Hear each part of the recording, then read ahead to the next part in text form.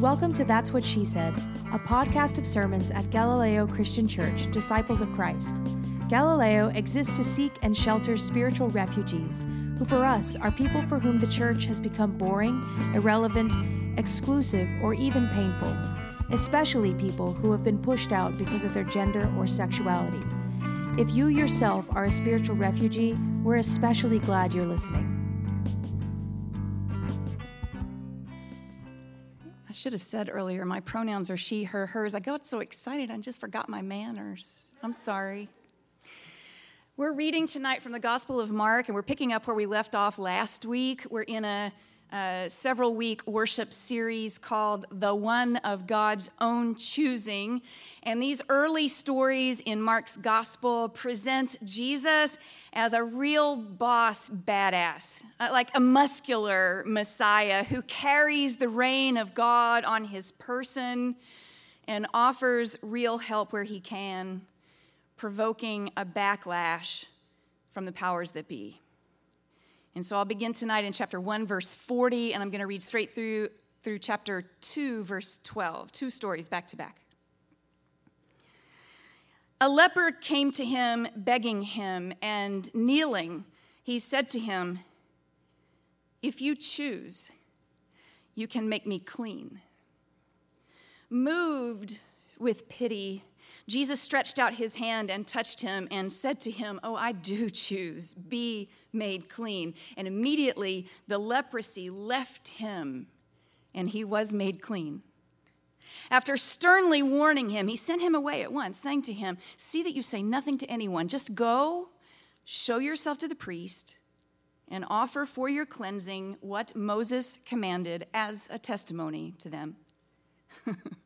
Oh, but that man went out and began to proclaim it freely and to spread the word so that Jesus could no longer even go into a town openly. He had to stay out in the country, and people came to him from every quarter. When he returned to Capernaum after some days, it was reported that he was at home. So many gathered around that there was no longer room for them, not even in front of the door, and he was speaking the word to them. Then some people came bringing to him a paralyzed man carried by 4 of them, and when they could not bring him to Jesus because of the crowd, they removed the roof above him, and after having dug through it, they let down the mat on which the paralytic lay.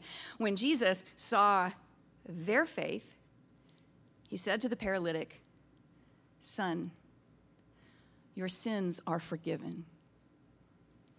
Now, some of the scribes were sitting there questioning in their hearts, "Why does this fellow speak in this way? It's blasphemy. Who can forgive sins but God alone?"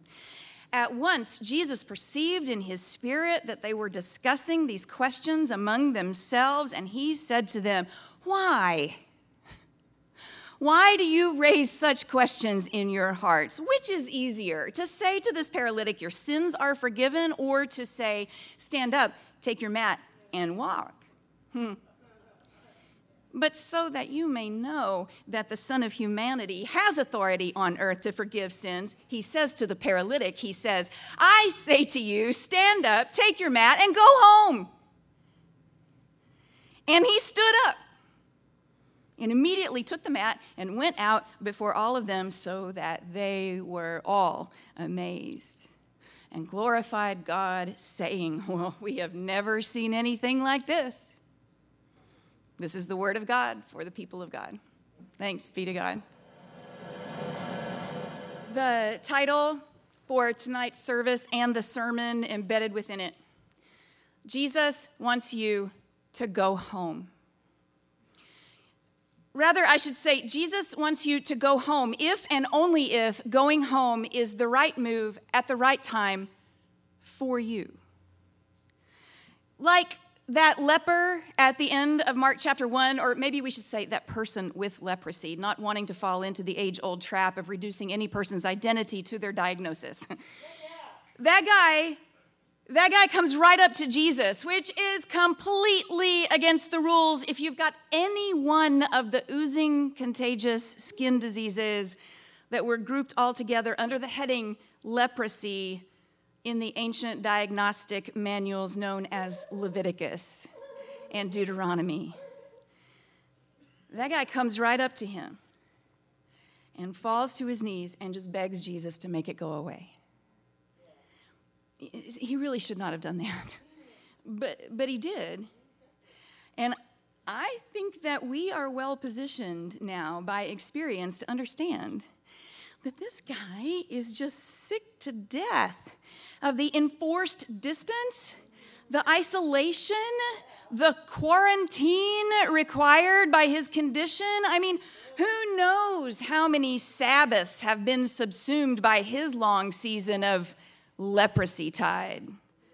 How many weeks and months and years he's been kept away from his synagogue, from his friends, from the prayers, and to a certain extent in a religious system that did not know one thing about a personal relationship with God. He's been kept away from God's very own self. I mean, just picture him on a hillside overlooking his local synagogue, watching his former neighbors and his former family making their way inside on a Saturday for worship. And then picture him trudging back to that little cave that he's found in that rocky hillside and just curling up with himself to sleep the day away.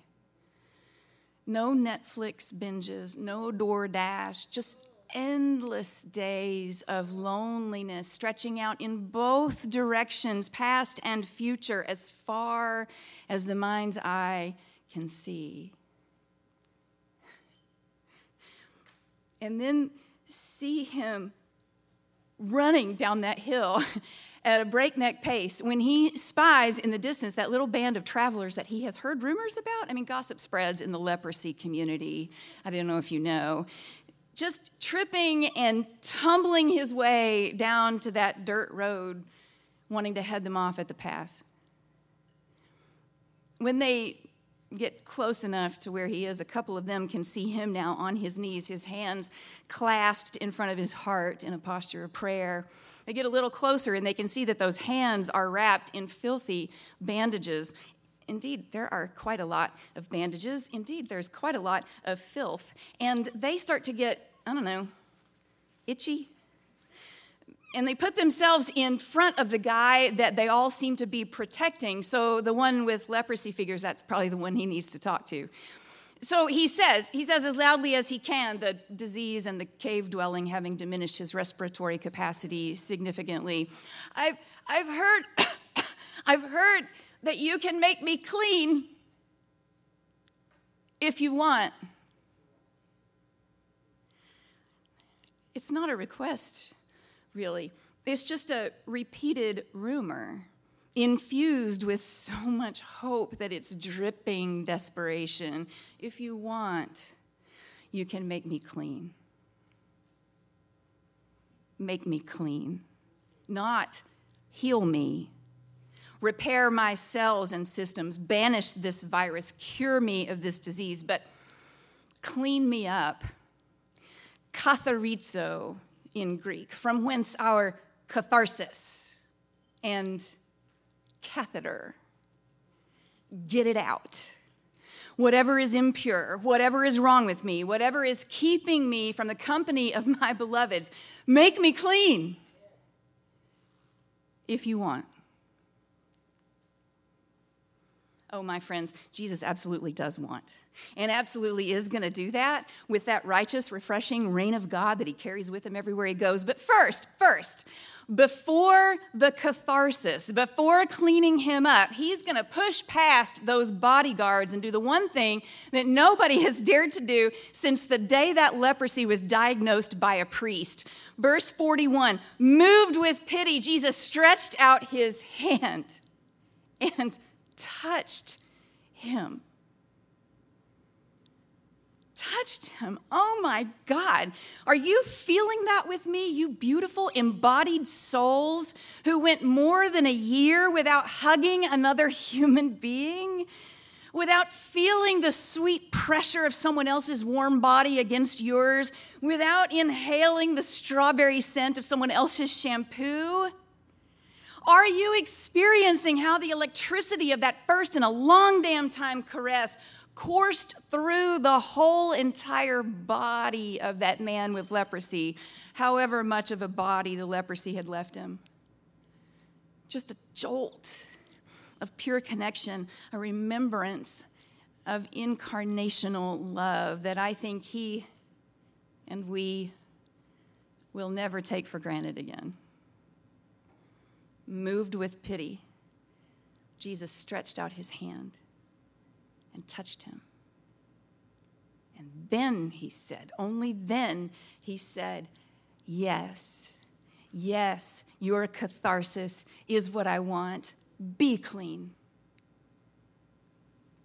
And immediately, Mark loves to say that, immediately it happened inside and out. Bandages falling away, a deep cleansing breath, all the way to the bottom of his restored lungs. And I think we would not be far off if we imagined a miraculous haircut as well.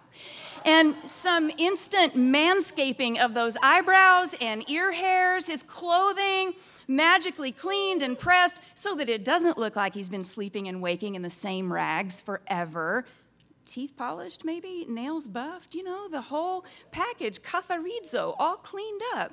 And if in your mind's eye, Jesus now looks like Jonathan Van Ness in a sequin crop top, wielding a little bottle of boutique beard oil, it's probably fine, though we are always mindful not to let white Jesus get too much of a purchase in our imaginations. See, I'm saying the grooming, the restoration of this man's broken body to its former wholeness is more than simple relief from disease.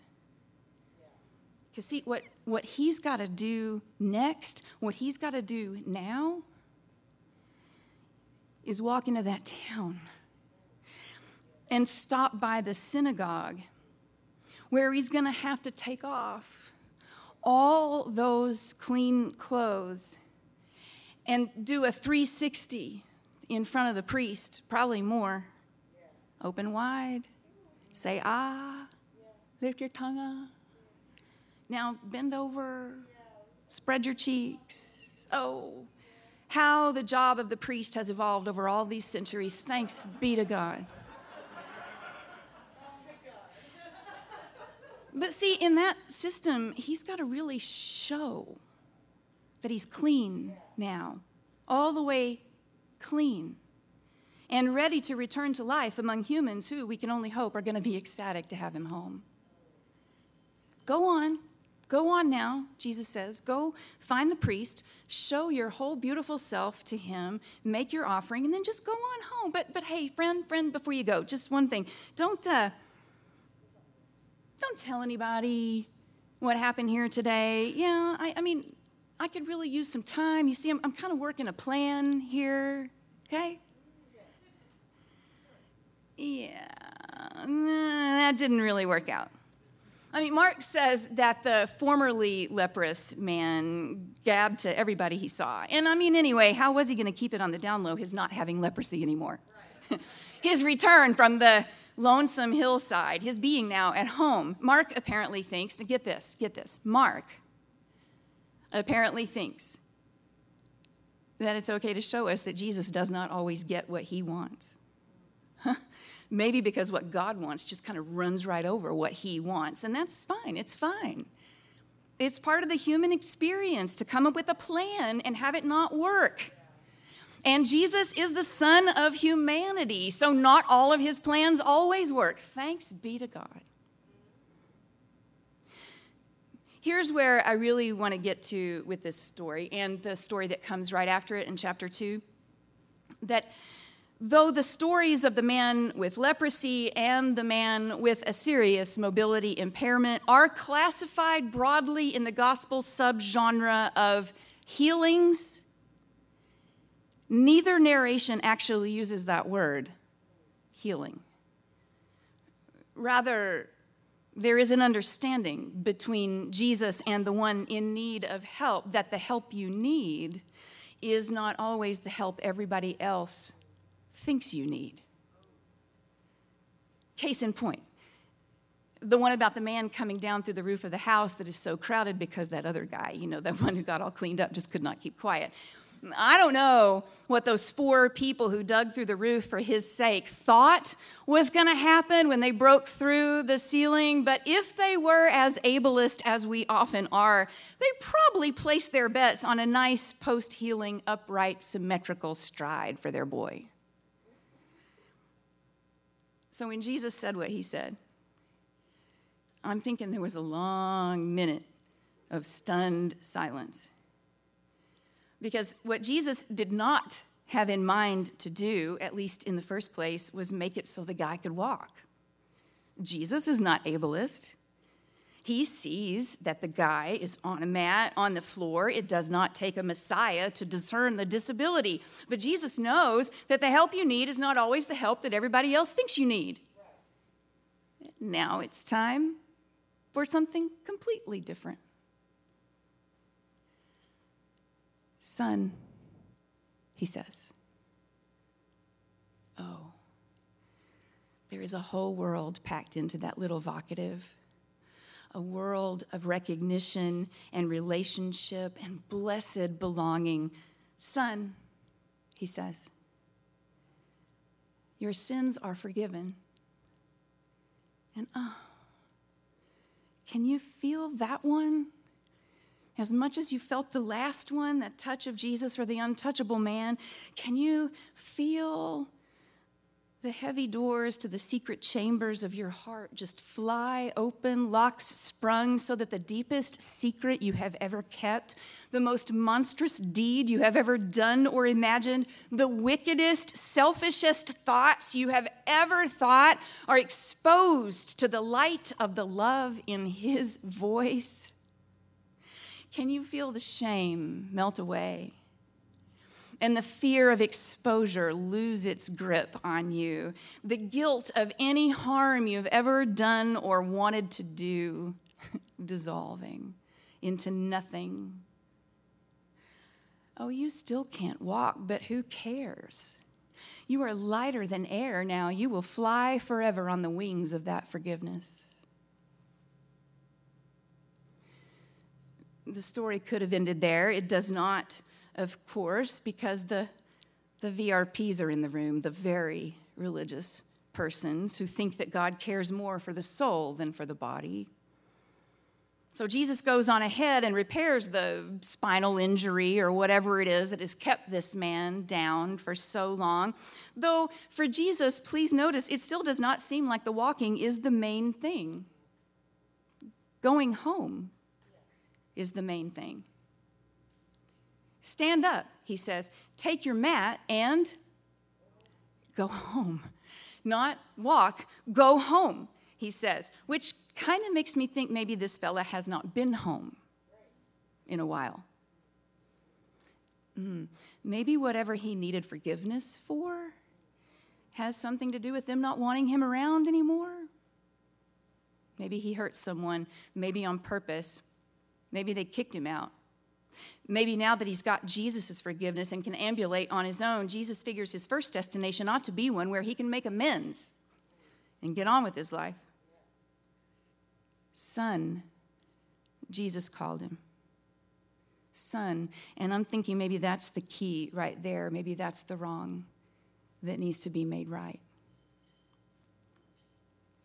Again, it's not a story about miraculous healing, at least not as its primary point.